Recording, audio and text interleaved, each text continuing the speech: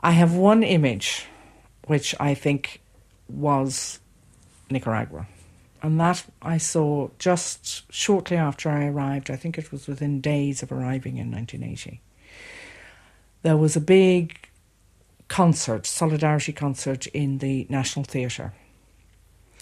And the National Theatre, very impressive building with beautiful staircase with red carpets and everything, very luxurious for Nicaragua.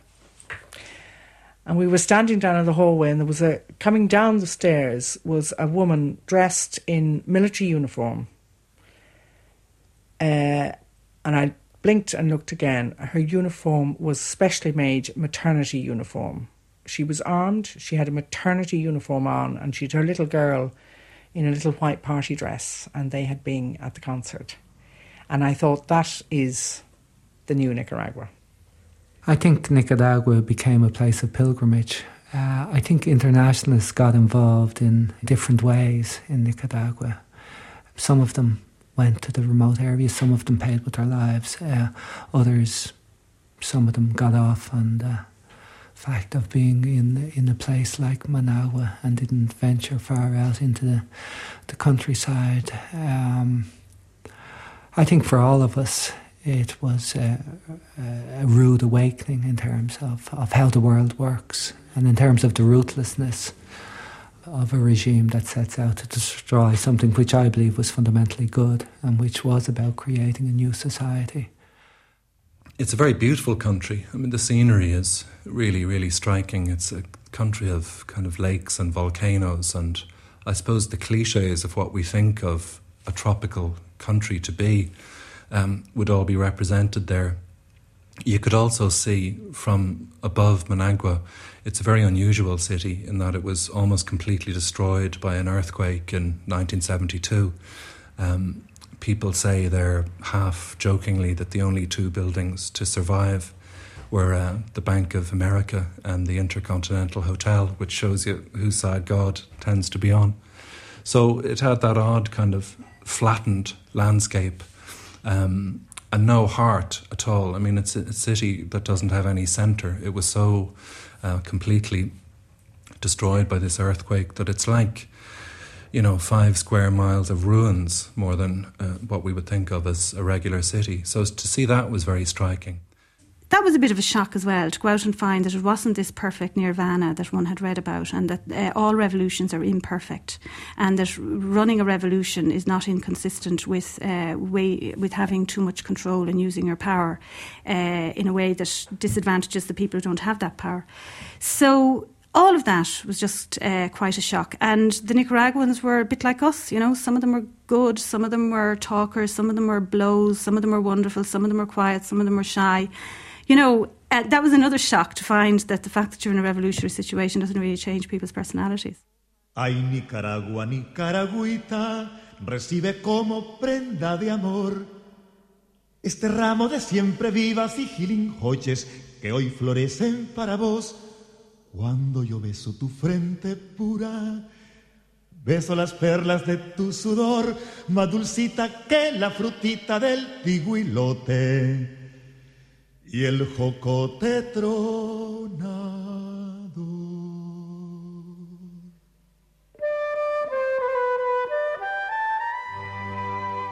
In July 1979, the Sandinistas swept to power in Nicaragua. A popular revolution which overthrew the US-backed Somoza dictatorship. Scarcely 6 months later, Val Roche stepped off the plane in Managua, the capital, and spent the next 5 years working as an advisor to the revolutionary government at the Ministry of Planning. The first of hundreds of Irish internationalists who travelled to Nicaragua during the 11 years of the Sandinista revolution. To understand the mid-70s in Nicaragua, I think you've got to go back to 1972, which was the earthquake. That was a year which many would refer to as a turning point in the country. It was actually Christmas Eve 1972. There was a massive earthquake in which 22,000 people died, but many, many, many more. The country was never the same again after that earthquake. It had particularly hit the capital city, Managua, and it had hit, as indeed earthquakes do, people of all classes, both urban and rural, all walks of life. People watched as the international aid, instead of actually going to reconstruct the country, was actually siphoned off by the Somoza family and by a small group of families who were close to them. And there was a growing anger in Nicaragua because of it. And that was being expressed, particularly, I'd say, as in many countries, by the student movement and by others. And the response of that by the government was that of repression. So when I was there in 1974, it was a time of military repression, a time when the streets were there were police, National Guard, army, tanks, and a great feeling of fear in the country. Indeed, I was travelling down through Central America for a student Christian organisation, and my main contact in Nicaragua, who I was to meet to discuss a literacy programme, had actually been killed a couple of days before I arrived. And when I asked for her, I went to her house to ask for her, and her family and everybody said, be quiet, don't tell anybody that's who you're looking for, because they will come to look for you too. So it was a very, very frightening time, actually. And you could see that the situation was so volatile that it was not going to continue. When I arrived that second time, I was arriving with a small baby, which was where the focus of most of my attention was. We were moving into an extremely hot country.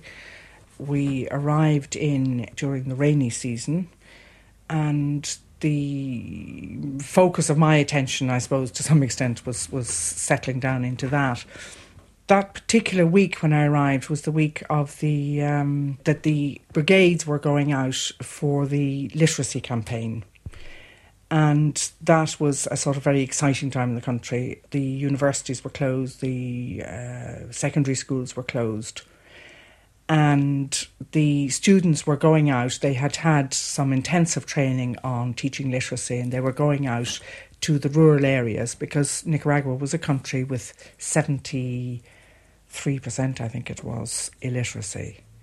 That was brought right down to 13% illiteracy in the space of 6 months through this big national literacy campaign. So that was a time when there was, the whole focus of the country was on that. There was a great feeling that here we are, we've got the possibility to really do something. And although we've got very little resources, all we need to do is organise ourselves and it'll work. And there was just this huge feeling that one could get caught up in immediately, of being able to become part of that, do something, and that nothing was impossible. There was an absolute feeling that this was going to work. The sort of poverty that was there would shock people who have never travelled overseas or never travelled to third world countries. But the situation for most people was so dramatically better than it had been. In that, and I suppose that the thing where it really hits is when you see people with children who are hungry, or children who can't get medical attention. And those were the two things that never happened to Nicaragua at that time. No child went hungry, and no child was without access to medical attention.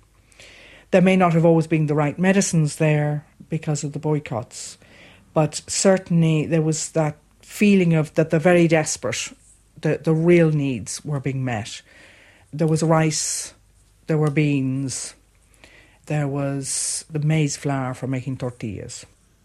When I arrived first, that enthusiasm that we can do anything, this is our country now, we've got to do something about it. And that great feeling of everybody saying, we'll all pull together and, we'll make it work. That began to get worn away with exhaustion. And that was an exhaustion that everybody felt at every level of the society. At the top level, people were desperately trying to find how to overcome the boycott. So in the Ministry of Planning, people sat late into the night trying to make plans. Whereas back home, people on my street or whoever would have the problem that they couldn't get buses because the buses kept breaking down because there were no spare parts because of the United States had put a full cordon around Nicaragua, so there was nothing coming in or out of the port of Corinto because they had mined the area around the port. So the buses weren't running, and so people had to walk places, and then the cost of the buses went up because it was so difficult to get the parts in, and therefore people couldn't afford to, so they had to. So gradually at all levels of society, people were getting tired and getting quite despondent. And then out of that came that's where it started to fragment in terms of people. Some people who kept saying, no, we've got to keep on trying, we've got to hold together, we've got to make this thing work. And other people saying, it's useless. You know, the United States is just so big and it's impossible for us to win, and we might as well give in now and at least have some sort of peace and normal life. And a great, great change took place. That was combined with fear, because we were constantly on alert and constantly training for defence of the country against what was the possibility of imminent attack. So practically everybody, there weren't, not all foreigners, but certainly some of us felt that we also wanted to defend ourselves. And I think, particularly in my case where I had a child, I felt I'm not going to just sit here with my arms folded if there's an attack. So we actually joined in the defence and the training for defence of in my case, it was the city of Managua. We were all in it together, basically. And that was also very exhausting in terms of the contradictions of, that was what I felt, and yet in my head I was saying, but at the end of the day it's not my country, and maybe I shouldn't be here. Sometimes some Nicaraguans said, what are you doing here? This is our country, I don't know what you're doing here. So, you know, it was conflictive sometimes. The story that always comes to mind when somebody asks me, why did you leave or what happened, was my child's 3rd birthday party, when it had been rumoured that there would be a United States invasion on the 17th of November, 1983. 83? Yes, I think it was 1983. And so I was trying to plan a birthday party, buy balloons, issue invitations, and at the same time organise my child's evacuation papers. And on the same day I did the two things, and the conflict, the contradiction that was involved, I said, you know, there's something going wrong here. I really have to think about this. As it turned out, she had a birthday party and the US didn't invade. Information has come out since that plan for invasion was real. It wasn't propaganda or anything. It actually had been. There were various military reasons why it was called off. But they nearly invaded on that day, apparently.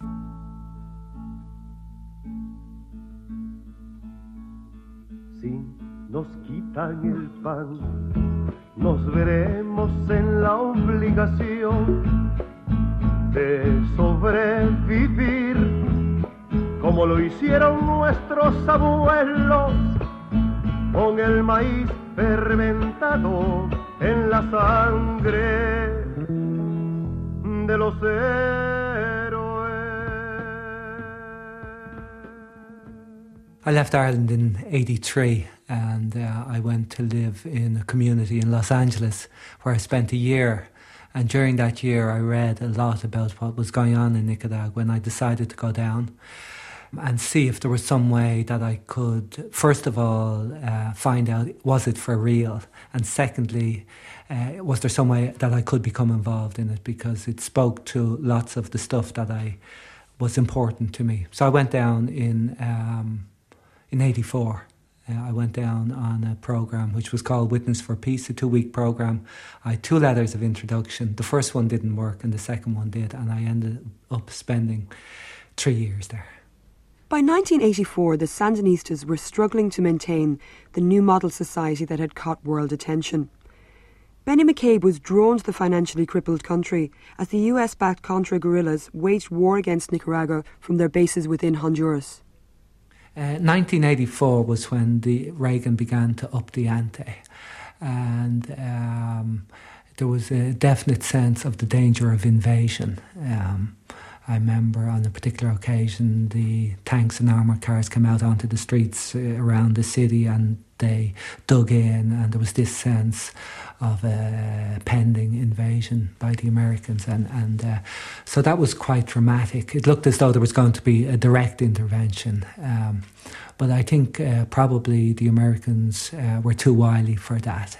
They realised that they had the country in a stranglehold, so the policy chosen was slow strangulation rather than direct intervention, because I think the price would have been too high for them to pay had they intervened directly. Life was very tough because the whole economy had to move on to a war footing. The whole focus had to be on survival, had to be on defence. The Reagan administration was funding, training, equipping the counter-revolutionaries, the backbone of which were the Guardia, the private army of the former dictator. So slowly there began to be a lot of scarcities. Slowly resources had to be taken from health and education, which were the two priorities in the revolution, were health and education and land reform. So slowly the focus moved from being creative into being defensive. I think I found the difficulty later on. I think sort of the initial few months were like the honeymoon period, everything was bliss. You were involved in this very dynamic, very vibrant process, and it was so different because life was so vibrant, I think, there. In the elections of 1984, the Sandinistas were returned to power by an overwhelming majority. Although overseen by international observers and seen to be free and fair, the United States refused to recognise their validity. The first elections were in 1984, and you had a number of different parties, some of whom were backed by the institutional church, by the Cardinal Obando y Bravo. They represented the values primarily of the large landowners and of the industrialists and of the people who had money and of the exiles in Miami. The people for whom the idea of a new society, and this is what the Sandinistas always talked about, was this vision of a new society. And I think maybe one of the people who articulated it very well was Fernando Cardenal, who was the Minister for Education. And another interesting aspect of the government was, for me, you had a remarkable coming together of a Marxist analysis and a prophetic Christianity, which addressed the reality and the lives, the everyday lives of the people. So ironically, in this government, which was sort of caricatured by the Reagan administration as being Marxist and communist, you had three Catholic priests, one of whom was Fernando Cardenal, who was a Jesuit. And one day I was in a meeting with him, and somebody asked him, "You're always talking about the new education. What do you mean?" And he said, "Let me try and compare it with the old education." He said, under the dictator, the old education set about teaching young people the most important things in lives were to get the exams so that they would get the positions, so that they would get the money, so that they could buy the things that the system told them they needed in order to be happy and successful. And he said the gasoline that kept that motor going was egoismo, understanding life in terms of what I can get out of it.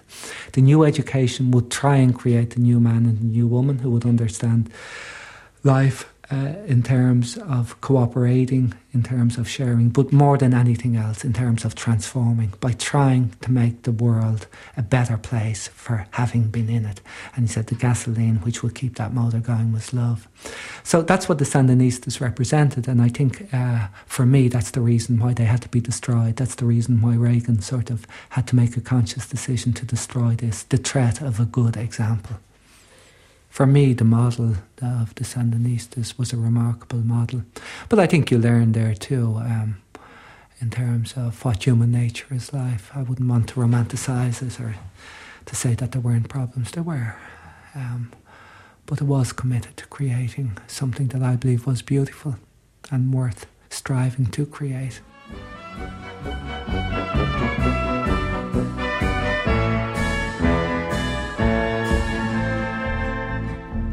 De la marimba de chavalos de la Tirsa, este tal Quincho se la gana a los demás. Con sus 10 años no cumplidos todavía, es hombre serio como pocos en su edad.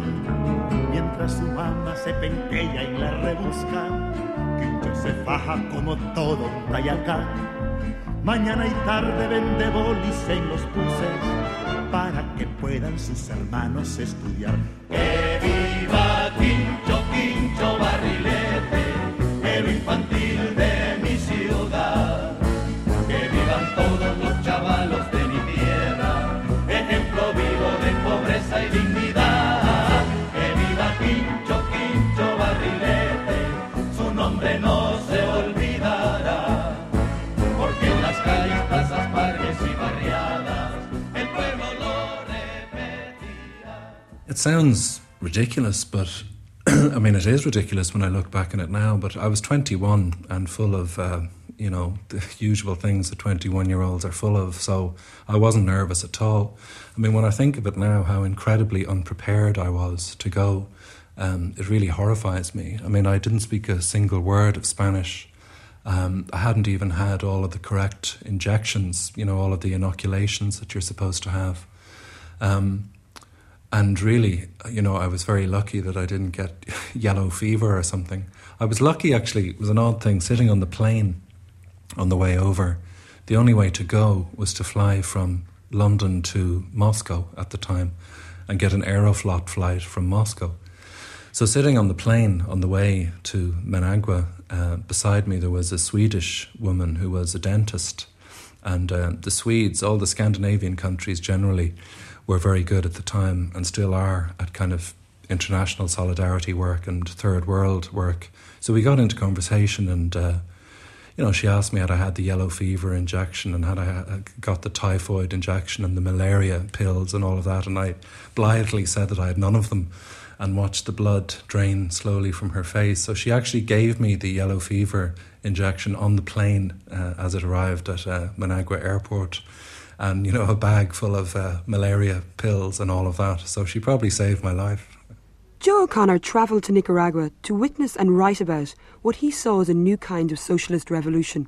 There's a little stretch of turf in the middle of Managua around this ugly building, the Intercontinental Hotel, which is like a giant pyramid-shaped wedding cake. And in the streets around this place, Gringolandia is what the locals used to call it. There were not really hotels in any sense that we would understand the word, but I guess boarding houses or houses where people would have built, a kind of very ramshackle extension and, they would have idealistic young foreigners staying there. So that's where I went, and I was lucky because I ended up staying with a family, which is a great thing. I mean, first of all, it sort of felt good to be part of that. But it was an interesting family too, because they were very divided about the whole history of the revolution. Back in 1979, all of them had been pro the revolution. And that was an interesting thing about the Nicaraguan revolution, that it really attracted a very broad-based support. The Sandinistas were very much in the leadership, but there were people involved in the church who were in favour of the revolution. Trade union groups, students groups, women's groups were very involved in it. So it was a genuinely broad-based thing.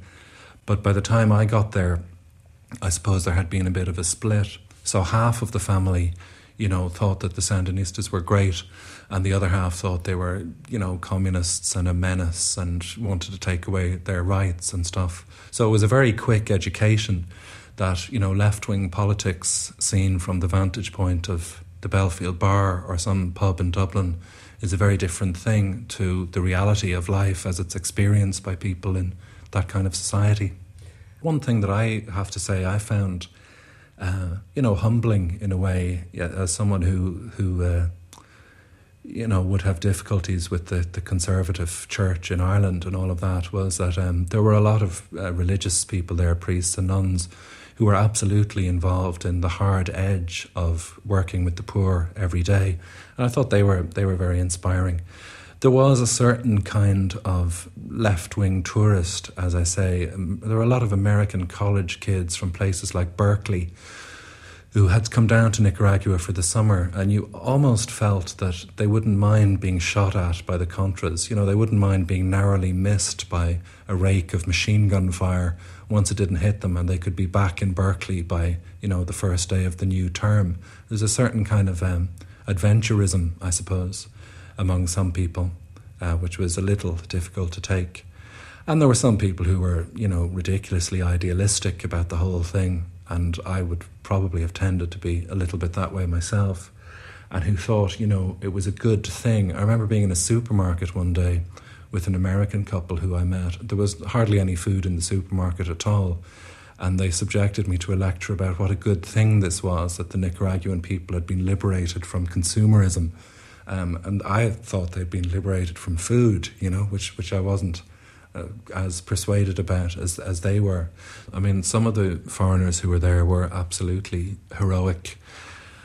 And even the ones who weren't, I mean, I'm in no position to kind of be superior about people who did go and who did work on the international brigades there to pick coffee. And there were reforestation brigades and all of that. And there were people who gave, you know, 6 weeks or 2 months of their time to live in really dreadful, very, very basic conditions, and to give of their own labour in order to support the revolution. I was sometimes told by people in the government that because foreigners weren't particularly skilled at picking coffee, the brigadistas sometimes damaged as much coffee as they actually managed to pick. But I think that it was an extremely important thing for the revolution that there was some sense of support. I mean, I remember when I was there, Reagan had been in Ireland the year before, and people in Nicaragua knew about that. And they did say to me that they were happy when they saw in the newspapers that there had been quite a large opposition to Reagan, which there was. It was an unusual thing for an Irish-American president. But there were big marches and big campaigns against him. When he addressed the Dáil and Senate, various TDs walked out, including a couple of people who then went on to become government ministers, Francis de Rossa and Michael D. Higgins. The country really seemed to be in a state of free fall. You know, just over those couple of months that the blockade was introduced, you know, just the experience of walking around the city, you would see that in the public buildings, you know, the lifts had stopped working, and taxis with cracked windscreens and doors hanging off them, or no doors, because the drivers couldn't get spare parts. I mean, on one occasion I had to go to the hospital with a friend who was ill, and, you know, seeing the doctors and nurses having to improvise bandages, and in some cases having to improvise artificial limbs from, you know, whatever they could. The country was in a state of absolute crisis. I remember a notice on the wall of the emergency room in the hospital where I was with my pal who had food poisoning or some such mild thing. And the notice on the wall was the usual thing, you know, this is for emergencies only. The following are emergencies. And number 1 was gunshot wounds to the head. And it went down to number 5, which was, you know, like gunshot wounds to the leg. And anything less than that, like you weren't going to be seen by a doctor. So the place was in a state of what felt like terminal decline. And I think people wanted dollars because they thought they might have to go. Effectively, the currency of the country had become the dollar. But, you know, the government insisted that the local currency, the Cordoba, was the one that we should all be spending. I remember when I was there that the official exchange rate at the airport was 36 Cordobas to the dollar. And people on the street would offer you, you know, 3,000 or 4,000 or 5,000 Cordobas to the dollar. And it got so out of hand that in September, I think it was, certainly just around the time I began to think of coming back, the government kind of legitimised the black market and people could trade at whatever level they wanted. And, I mean, you know, there's no doubt there was inequity there. There were dollar shops, you know, in the city where you couldn't buy bread some days, had shops where you could buy stereos and video cameras, and the local people wanted dollars. for the limited amount of food that was available on the black market, and also to send to relatives and stuff who had left the country. So it was this kind of odd double think was going on, where everybody knew that the currency was worthless, but everybody had to pretend that they thought it was a great thing, that, the plucky little Cordoba was fighting its own little war against the dollar, But it was fairly laughable. As I mentioned, I went to Nicaragua hoping not to meet anyone from Ireland. And about the second week in, I bumped into a guy called Mick McGahan, who was from Dublin, who was kind of very well known around Dublin as, a person who was big into Nicaragua. A very striking looking guy. He had a Mohican haircut. People would kind of notice him. And in all of the years, we grew up, it must have been 2 or 3 miles away from each other, but we'd never met in Dublin. I had to go to Nicaragua to meet him. So he had a job down there, and I went down one weekend to see him. And that was just a very striking place, not just because of the extraordinary beauty of the place. It was beautiful. But then over the weekend that I was there was an incident which I described in my novel, Desperados, which is partly set in Nicaragua, where there was a dance in the local school hall, and it was attended by the young kids who were about to be drafted into the army. So if you took away the fact of where you were, it would have been like a school disco in any other country in the world or in Ireland. But the fact was that by the end of the night, there was this extraordinary sense of sadness pervading the whole thing. And you would see these 16 and 17-year-old boys, openly weeping and full of fear, I imagine, for what was about to happen to them. And it was a very powerful kind of metaphor, I thought, for how decisions that were being made thousands of miles away in the Oval Office of the White House by Reagan and his cronies, decisions made in secret that he wouldn't even tell the American people about. We know now that he lied time and again to Congress and to the American people about it, but how those decisions were actually filtering down to real lives. It really struck me that, on one level there is ideology, and on another there's the Saturday night dance in San Juan del Sur where people are in tears and they think they're going to be killed, and how profoundly those two things are connected. So it made a big impression on me in that way.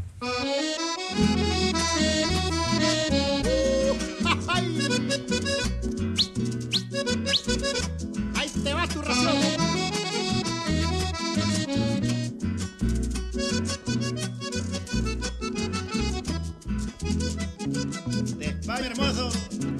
En mi tierra no hay rincón que no se coma fritanga, chancho, tajada y moronga, queso frito y chicharrón.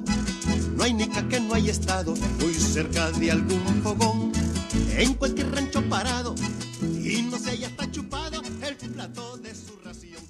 The Nicaraguans' way of dealing with the uncertainty about tomorrow is to be happy today. One of my strongest memories, again, was in 1989 when I was in the countryside in an agricultural co-op. And the Contra were 12 miles away and we could hear them. And there was a big party. The co-op hired a stereo and we all had a party. And I couldn't believe this. We could die. And the reaction was, well, that's exactly why we're having a party, because tomorrow we could be dead. So there's a whole, there's a whole way of coping with this and a whole mindset that you just develop, because otherwise you would be in a constant state of, you'd just be a nervous wreck the whole time. By the late 1980s, Irish people had started to travel to Nicaragua in brigades to pick coffee and teach skills. For internationalists like Molly O'Duffy, the reality of life in Nicaragua, although difficult, spurred her to return again and again, and finally see the Sandinistas lose the 1990 elections to the US-backed UNO coalition. Constant drills all the time, anti-invasion drills, and there were constant sirens going off all the time at night, which frightened me a bit in the beginning until I realised that they were just routine calls to, these drills and so on. Every neighbourhood was organised for defence, military style, and so that was ongoing. And the people, and this was one of the things that I just couldn't understand, the people just carried on going. And I was in a constant state of shock, and I just couldn't believe how people could just carry on going, knowing that by the end of the day there could be an invasion. But I mean, this is what happens when you're in that situation, and I became like that later on. I went through various crises, including the invasion of Panama, when there were Nicaraguan jeeps around the US Embassy in Managua, and there were US jeeps around the Nicaraguan Embassy in Panama, and there was a very tense situation, and I didn't feel it all the same way. You just get used to it, you just carry on, and that's what the Nicaraguans did. I mean, the first time anybody goes to the developing world, it's a terrible shock. So, I mean, my first impression was just of absolute shock. Although, relatively speaking, the situation was much better economically than it is now. But it's all relative. And to somebody coming from the developed world, as I say, the first time they go to a situation where poor means starving and having to make horrible decisions all the time about how to survive. So I found that very difficult. And then the other thing that really struck me and I found very difficult was the war, because the war was still in full swing in 1988. And it was a just war, obviously, that the Sandinistas were waging, because it was a war against an imperialist invasion and a war backed by the US and using every dirty means available to it. But the point is that war, whether it's a just war or not, is a horrible thing. And any society running a war, whether it's a defensive war, a just war, whatever, basically militarises, and all of society becomes militarised.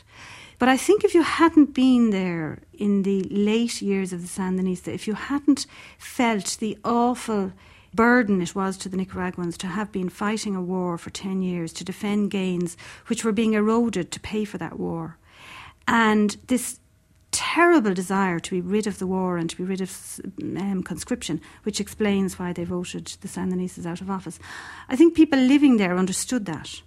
And I think people who weren't there didn't. And I think many of us who went there in the 80s, and I'd include myself in this to some extent, went there because of our own dreams. We turned Nicaragua into one of our dreams, and we went out there to see our dream become reality. And to some extent, it was a disappointment with the Nicaraguans for destroying our dreams. You know, it was a very arrogant position, because basically we were expecting the Nicaraguans to carry all the burden of revolution, and we were quite happy to be sort of the sideshow. So, I mean, I heard people, expressing huge disappointment with the Nicaraguans, for voting out the Sandinistas, and I think that was, I think it's a very typical white sort of arrogant line, but I think it also was because people did not realise the reality on the ground and how desperate Nicaraguans were above all to end the war.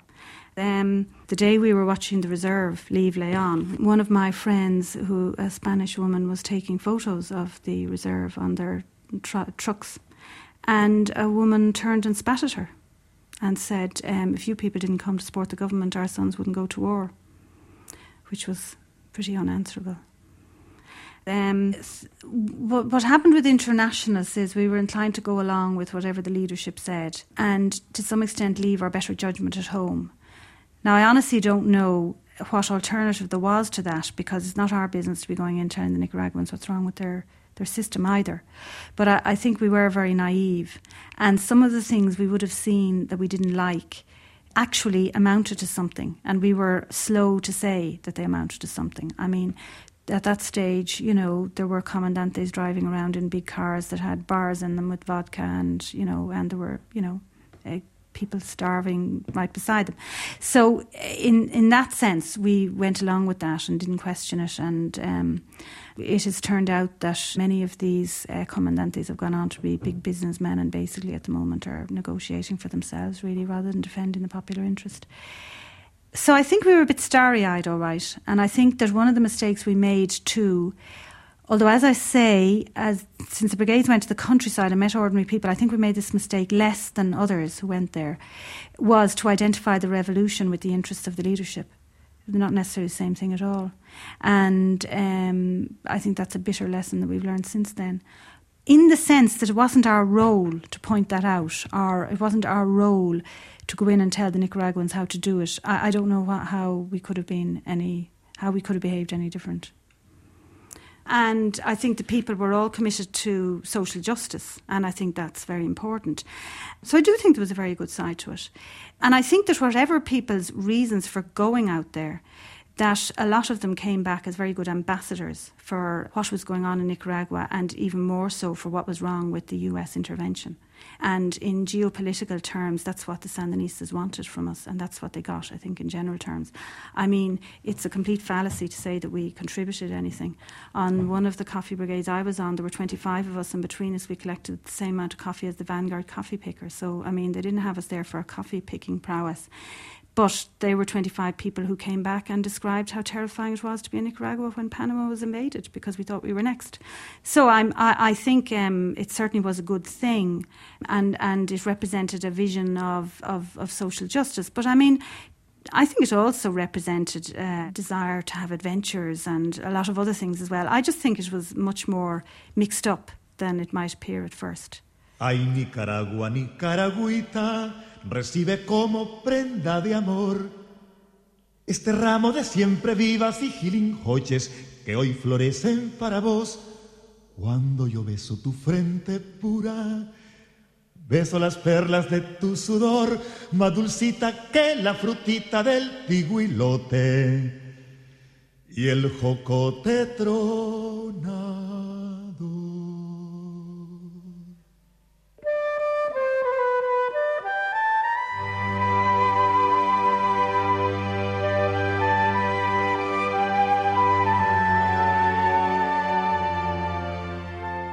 Because I was constantly struck when I was there by how incredibly like what I imagined post-revolutionary Ireland to be, Nicaragua was. I mean, the whole sense of a country being divided down the middle, and in some cases, literally brother fighting against brother, when a few years previously they'd united against a common enemy.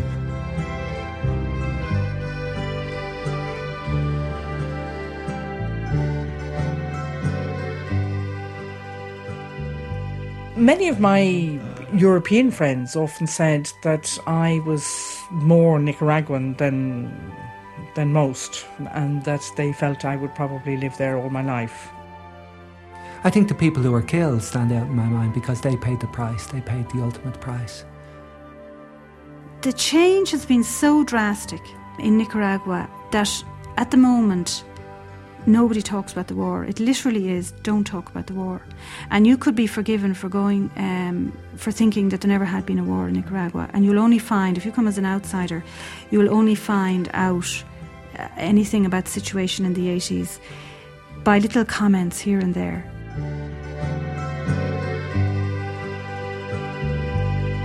Ay, Nicaragua, Nicaragüita,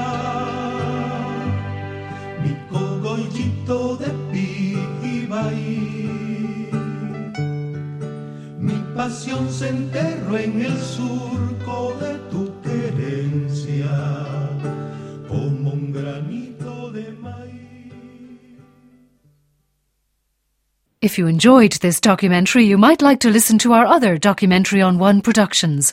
Visit rte.ie/DocOn1.